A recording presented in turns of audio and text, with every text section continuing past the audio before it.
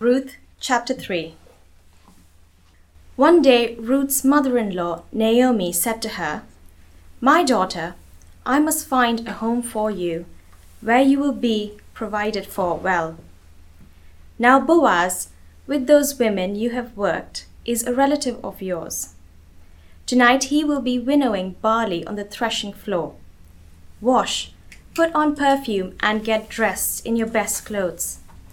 Then go down to the threshing floor, but don't let him know you are there until he has finished eating and drinking. When he lies down, note the place where he is lying.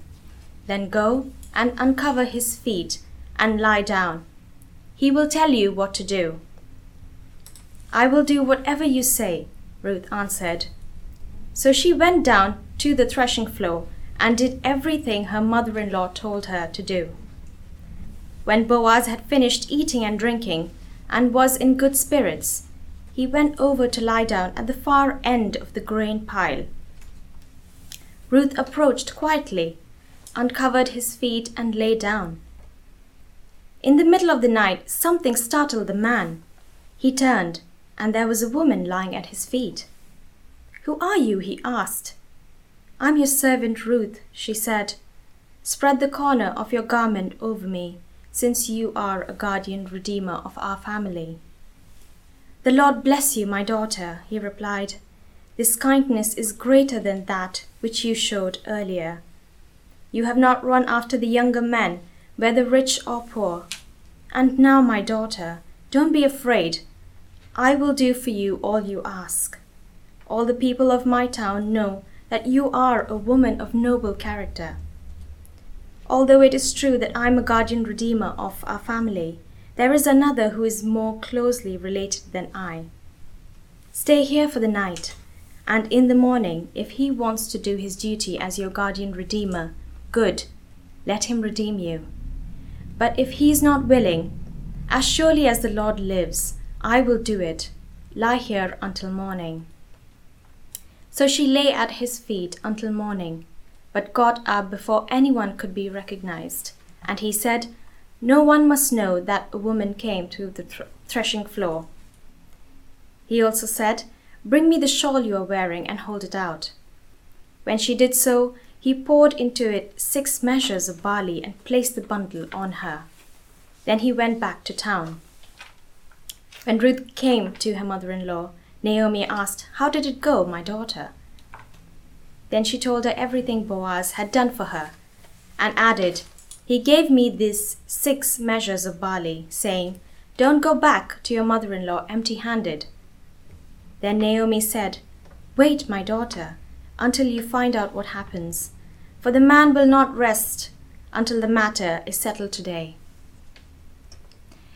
Thank you very much, Reba, and everyone, please do keep your Bibles open there at Ruth chapter 3. What on earth are we to make of this story? Some have read it as dating tips for Christians.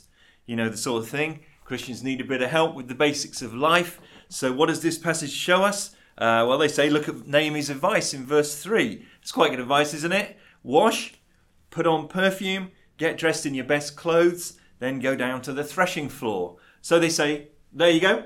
Scrub up well, look your best, put on your best frock, and get out and meet people. Maybe use a Christian dating app. And so far, that's good advice. But this reading does really have some limits, doesn't it? Do we really think that the best way to connect with a future partner is to creep into their room one night while they're sleeping, uncover their feet, lie down, and then wait for them to wake up? I want to suggest that that could lead to the person getting cold feet. Sorry, couldn't resist that. It's socially awkward to say the least, especially if your potential partner happens to be sleeping at the workplace, as Boaz is. No, this passage isn't dating advice for Christians. I think the key to understanding it is to recognise that the Bible is not fundamentally all about me or all about you. The Bible is all about him. It's God's story. It's written to teach us about the living God, who he is, what he's like, what he's done. So although the Bible does have lots to teach us about the way to live, the real hero behind every story is God. And the real climax to every story is actually found to be Jesus Christ. And we're going to see that today in 3 points. I want to unfold these 3 points from the story. Firstly, Ruth's risky move. Secondly, Boaz's gracious response. And thirdly, the delicate doctrine of providence. Yes, you heard that right. We haven't got 3 alliterated headings today. Ruth's risky move, Boaz's gracious response, and the delicate doctrine of providence. So firstly, Ruth's risky move, and I'm looking at verses 1 to 9. You remember the story so far if you've been at Grace over the last couple of weeks. The first 5 verses of this book set the scene, chapter 1, verse 1 to 5, and the context is catastrophe, it's disaster. It's a family who are living, an Israelite family living in Bethlehem, a town that literally means the house of bread, but there is no bread. It's a story of lack magnified. There's been a severe famine. There's no food to be had. They fear starvation. They leave their ancestral home. They go to the east to a country called Moab, a place that has often been an enemy of their country. And while they're in Moab, Naomi's husband Elimelech dies. So it's already a story of grief, a genuine story of loss and grief. And we then had a glimmer of hope because the 2 sons of Naomi managed to marry. They married Moabite women, but after 10 years, there was no heir. There are no future children to carry on the family line. So it's still precarious. And then catastrophe strikes twice, and both the sons died that decade later. And so Naomi was left with her 2 daughters-in-law, 3 widows, and she's absolutely bereft, empty, and despairing. And she cries out at one point, "Call me Mara, because the Almighty has made my life very bitter." Mara means bitter. "I went away full, but the Lord has brought me back empty. Why call me Naomi?" which means pleasant. "Why call me Naomi? The Lord has afflicted me. The Almighty has brought misfortune upon me." But Naomi had overlooked that the Lord had already begun to meet her need in the extraordinary person of Ruth. Ruth wasn't an Israelite, she's a Moabite. This young widow demonstrated extraordinary courage and commitment and faith. She went against all social conventions. She pledged her life to Naomi in a dramatic promise. And it is one of the most spectacular acts of faith in the whole Bible, where Ruth says, "Where you go, I will go. Where you live, I will live. Where you die, I will die, and I'll be buried with you. May God deal with me ever so severely if I break this promise." And so she pledges herself to this older mother-in-law, and off they go traipsing back to Bethlehem.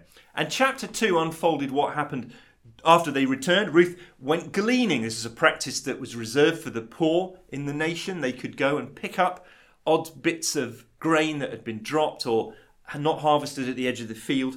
And she just happened to choose the field belonging to a man called Boaz. And as it turned out, this man is one of the few people in the world who could actually help these 2 poor widows. And chapter 2 was a bit like one of those Disney films where everything's awful.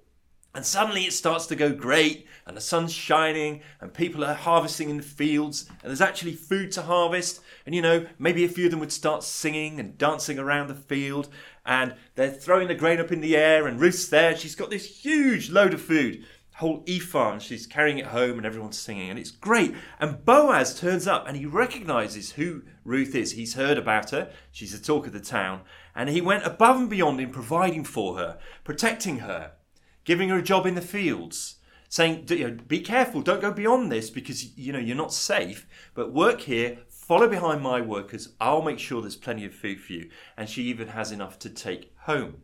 But we know that real life isn't a Disney film, and neither is the world of the Bible. So at the end of chapter 2, Ruth and Naomi are still living this precarious life. Yes, they have enough food to the end of harvest, which is maybe 7 or 8 weeks, but they have no guarantee for the future. And chapter 2 ends with the poignant words, "And she lived with her mother-in-law." So there's still just the 2 of them on their own. What on earth are they going to do? It was a man's world. This was a patriarchal society. A woman's security, her safety, her status were all bound up with marriage and family. And if there was no husband and no children, no heirs to carry on the family line, she was nothing. And in fact, they could lose their ancestral land if there were no children to pass it on to. So the whole family is actually in great jeopardy here. Now, Boaz is technically able to help under the law of the guardian redeemer. And we mentioned this last week. This was a law, you find it in Leviticus chapter 25, where a near relative from the same family could step in and redeem the people who'd been afflicted and ended up poor or in slavery. He could buy them out of that. He could effectively redeem them by marrying them and bringing them into his family, marrying the woman into his family, and he could provide for them. So Boaz knows that's an option, but he hasn't made the first move and he isn't legally obligated to do so. Now, we don't know why Boaz hasn't done anything to this point, but later we learn that there is another redeemer who's more closely related. So it may be that Boaz assumed that person would take care of Ruth and Naomi.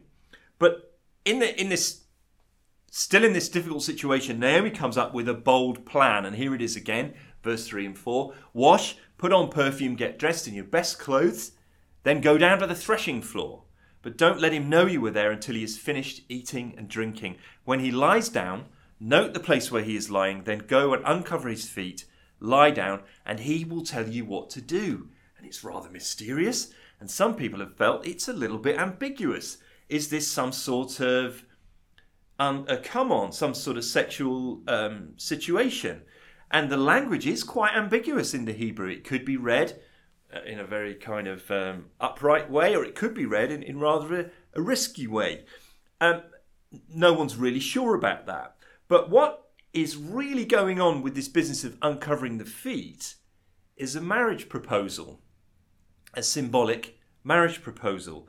There's a symbolism in the ancient world of marriage to do with covering and uncovering of a garment. It's a bit like the symbolism we have on an engagement ring. So when Ruth says, will you, where's the exact words, spread the corner of your garment over me, in verse 9, she's asking him to marry her. But this whole thing is very risky, isn't it? It's very dangerous. What are the risks to Ruth? She's going out alone in the night to a remote threshing floor, a high place with a rocky base, to a man she doesn't know that well. This man has got all the social and the economic power in the situation. If he misreads her intentions or decides to take advantage of her, no one will hear her cry. And this was the time of the judges. This is a Wild West, lawless time in the history of Israel. Prostitutes would come to the threshing floors at night. What if Boaz got the wrong impression? Then there's the social risk. She's the woman proposing to a man. Goes against all the cultural norms. She's the younger one, he's the older. She's a refugee on a 0 hours contract. He's a landowner, an established person. She's from Moab, and Moabite women don't tend to have a very good reputation in Israel.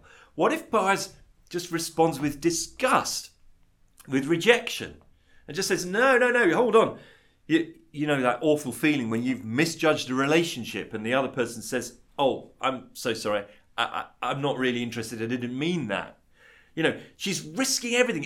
It's jeopardizing so much. But Ruth shows immense character and courage once again.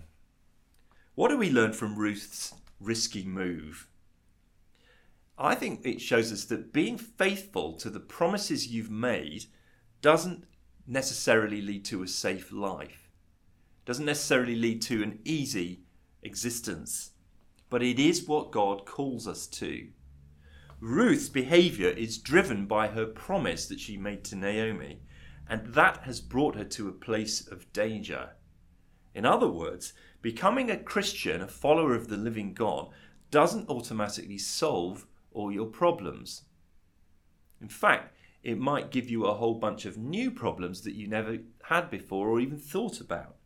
Following Jesus Christ, following God, is not entering into a Disney film or a Hollywood film where everything starts to work. Taking the risk has the force of a promise behind it.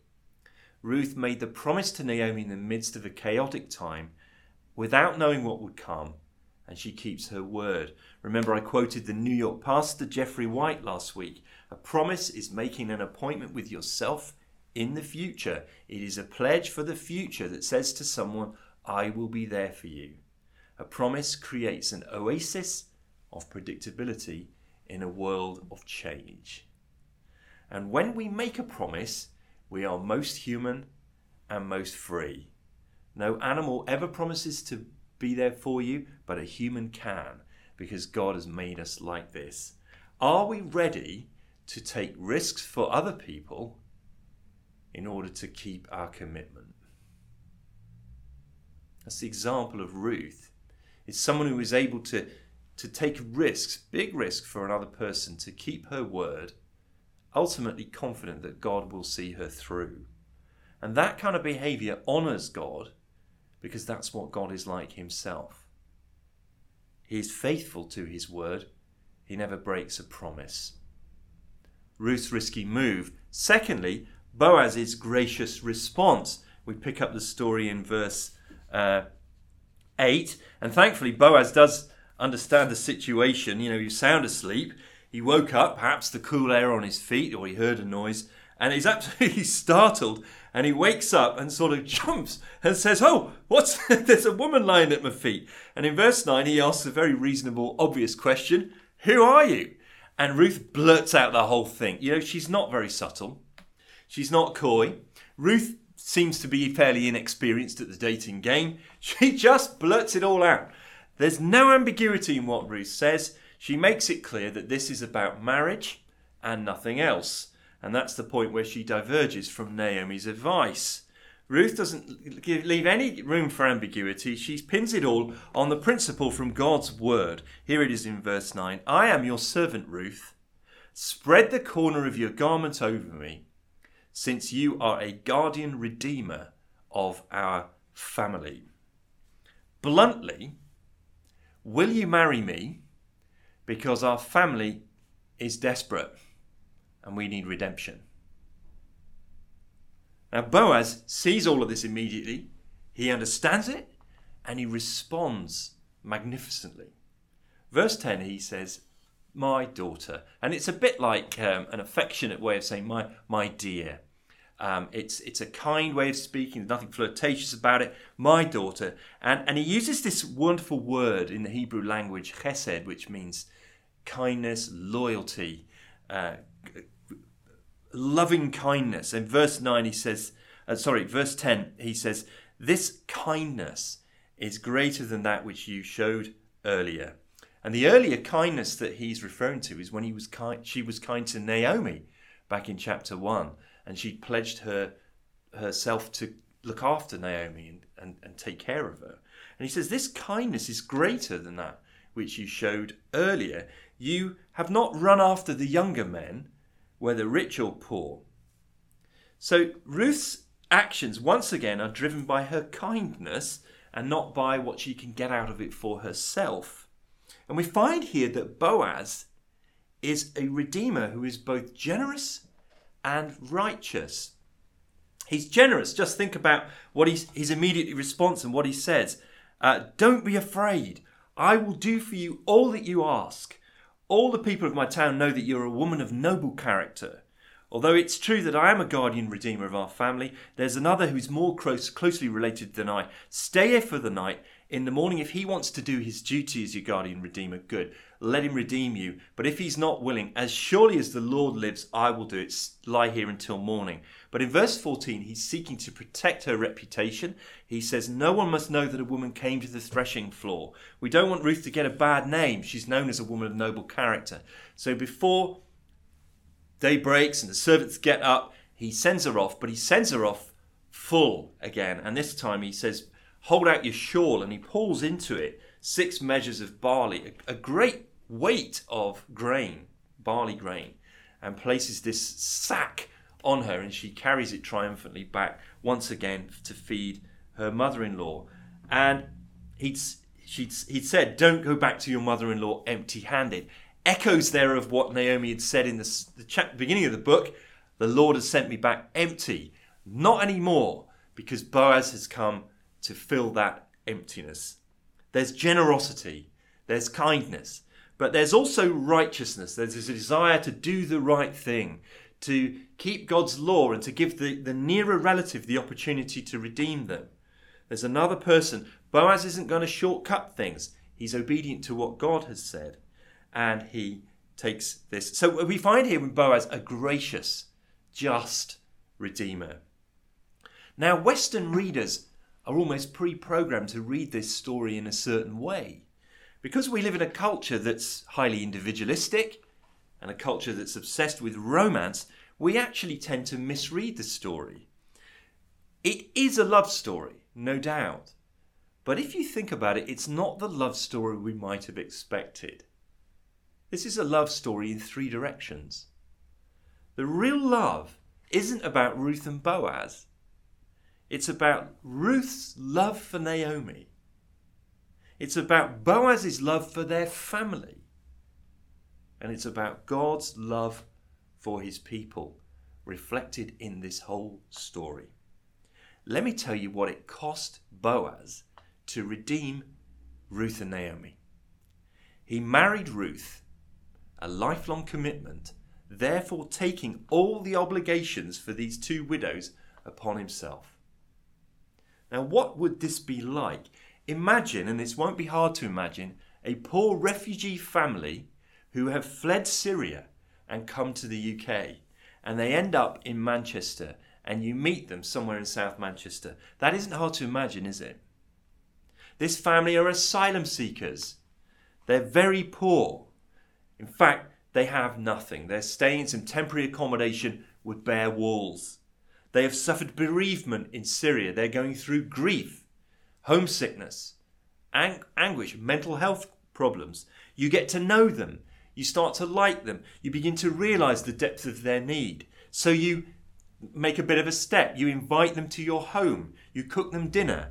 You introduce them to some free language classes so they can learn English at the Alexandria Library. Now, all of that is good. That's worthy. But what Boaz does is way beyond that. He brings them into his family permanently. They don't just come for dinner. They come to stay. When they need money, food, clothes, healthcare, Boaz takes responsibility. He will be there. They move in to the home.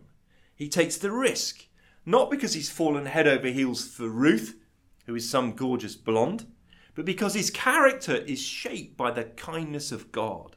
And that is the only reason why a senior man in that community would make this costly commitment of redemption. It's because his character is shaped by the character of God. There's potential social stigma to marrying a widow from Moab. But Boaz knows God, the God who loves the nations.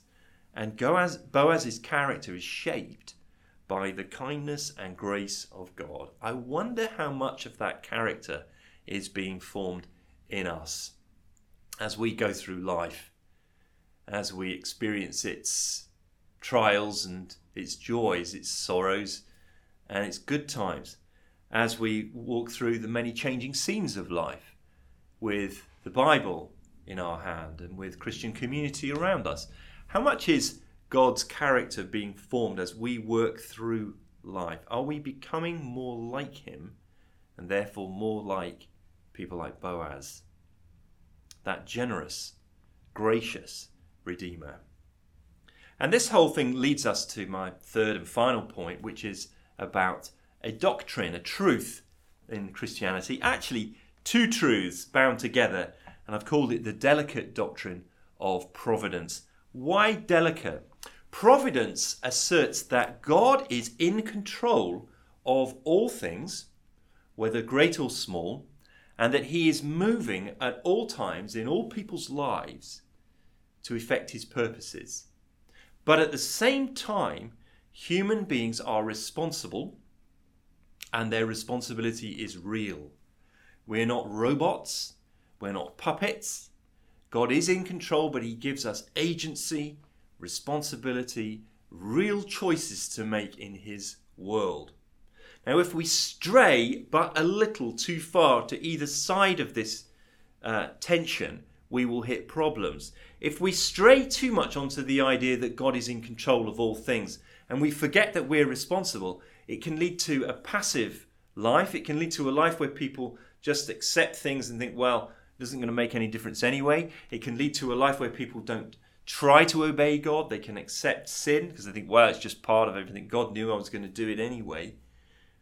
If we stray too far the other way, it can lead us to panic because we forget that God is in control and we think it's all about us, our choices, our actions, our responsibility, and we feel alone in the world. So we have to maintain that tension of this delicate doctrine that God is in control of all things and our responsibility is real. Now we see this doctrine at work all through the book. It's like a golden thread that runs through the book of Ruth. Remember, the end of chapter 1, they just happen to come back at the barley harvest time. What a perfect moment to arrive back in Bethlehem. And then chapter 2, Ruth just happened to go to that field, and it was the field that belonged to Boaz, who was the one person, the ideal person to help them, but she didn't know it at the time. And then actually in the next chapter, we're going to find that Boaz does go out to try and meet that other redeemer, and he goes to the gate just at the moment that guy came along. All these details look like coincidences, but not to the eyes of faith, because the eyes of faith know and see that God is constantly at work in his world, and we are participants in that work. Now, here are a few implications of this for our lives. It's very rich. The first one is that God cares for us, and his care is seen even in the smallest details. You see, Ruth, the whole book, happens without God actually speaking. You may not have noticed that, but God never says a word in Ruth. There are no miracles. Nothing dramatic happens. God doesn't come down on the mountain surrounded by smoke and with the noise of trumpets. Nobody does any miracles. It's kind of really like the life that we live most of the time. The life where one thing leads to another and, it seems almost secular. There's no real drama in Ruth except for human drama and what human beings are going to do with the lives God has given them. And that's how life is for us. God cares for us in the lives that he's given us. And that means too that our lives matter to God, even the details. Because he's at work, even down to the level of which field Ruth goes into. He's at work even to the level of the timing at which Boaz arrives at the gate. God has governed our world in such a way that he ordains when whole people groups are going to rise up in a certain country and live there and occupy it. He ordains how kings and rulers will be raised up and deposed. He also permits small, tiny things to happen in our lives day by day. So we need to be attentive to his works. So much of our life seems mundane and trivial, doesn't it? It seems irrelevant. We can be tempted to see our lives as boring. The real action always seems to be happening somewhere else. We crave for something a bit more exciting. We can become discontented, bored. But we have misunderstood the way that reality is working. Because in God's world, everything is connected. And he's at work behind the scenes all the time. He cares about the details of your life, and your decisions matter. So take this with you into the workplace this week, whether you're actually working in person or on Zoom, and think about how God is using your actions, your words, your conduct, your relationships with other people all the time. God is at work in ways that you never see. We may never see them, but behind the scenes he's at work to bring himself glory and to do you good. And therefore, obedience to God is vital, no matter how trivial it seems. No matter how trivial it seems. We see that in the story. Boaz is concerned to do the right thing by Ruth, by making sure she has enough lunch and can get water from the jars. It's almost a lifesaver. Boaz is concerned to make sure she has enough food and make sure his workers drop some crops on the floor. Boaz is concerned to make sure he honours Ruth in the way that he treats her. These things are small. Nobody sees them except the author and God. And the small little details of our lives, how Ruth takes the leftovers from her lunch and brings them home for Naomi. Even these details honour God. Faithful obedience is vital, no matter how trivial it seems, because God's work in the world and his people's lives in the world are intertwined. We say it again. God's work in the world and his people's actions and lives are intertwined. They're bound together. God works very often through his people to achieve his wonderful deeds in the world. Let me give you one example of that from Ruth. And it's an interesting, unusual word. It's the word wing or wings. And it was in our passage today in verse 9.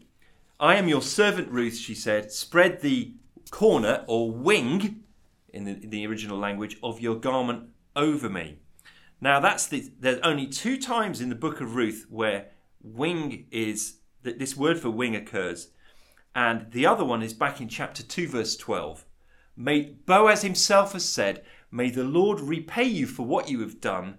May you be richly rewarded by the Lord, the God of Israel, under whose wings you have come to take refuge.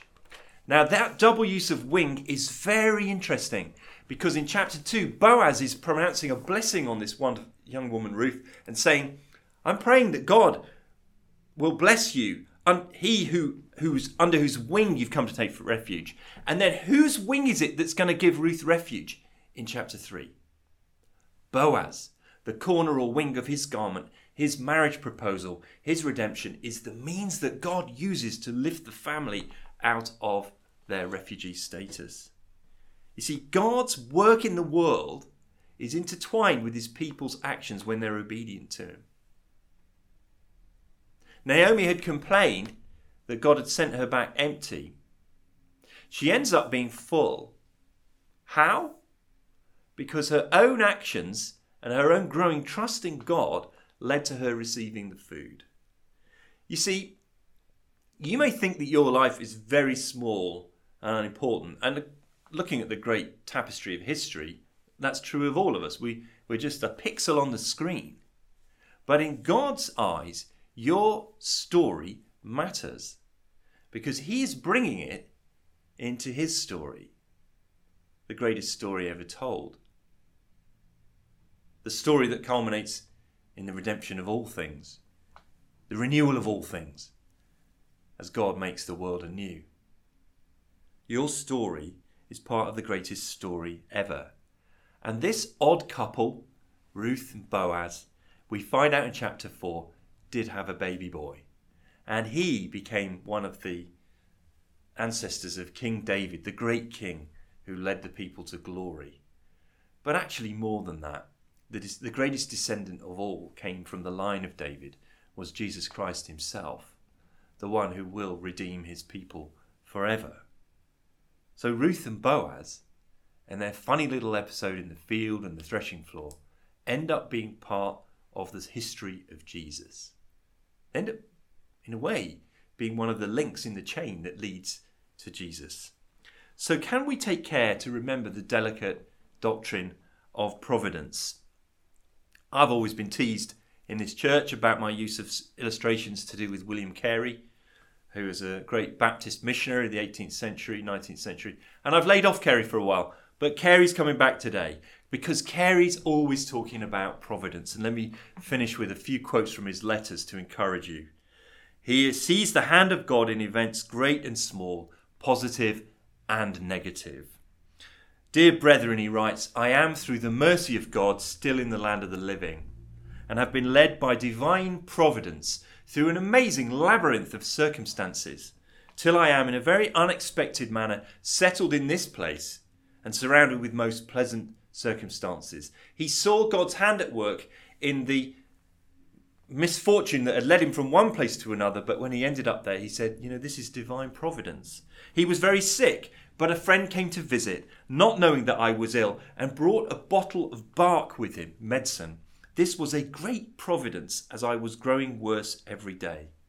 Listen to this next quote. This is Carey reflecting on a missionary who'd come from England and died soon after he arrived. All I can say in this affair is that however mysterious the leadings of providence are, I have no doubt, but that they are superintended by an infinitely wise God. About 17 days after the arrival of our brethren, it pleased our wise Lord to remove our dear brother Grant from us by death after an illness of 10 days. This was a very afflicting providence to us, but no doubt it was done in infinite wisdom. I think in this delicate doctrine of divine providence, we're going to find ballast for the ship of our lives. Something to stop us being turned by the waves of circumstance and situation and the emotions of our own heart. If we can really grasp that God is genuinely in control, that he really loves you, that he's working all things for your good, and that even the small details of your life matter to him and matter to his world, I think it will change our attitude. And as we think about that, the place where we would do best to reflect on it is the foot of the cross. Because there we see human responsibility and divine action, a divine human combination of the most extraordinary kind, in which a shameful, mean, obscure execution of somebody outside the city gate turns out to be the redeeming act through which God will save the whole universe. Let's learn to trust him, shall we? Let's pray.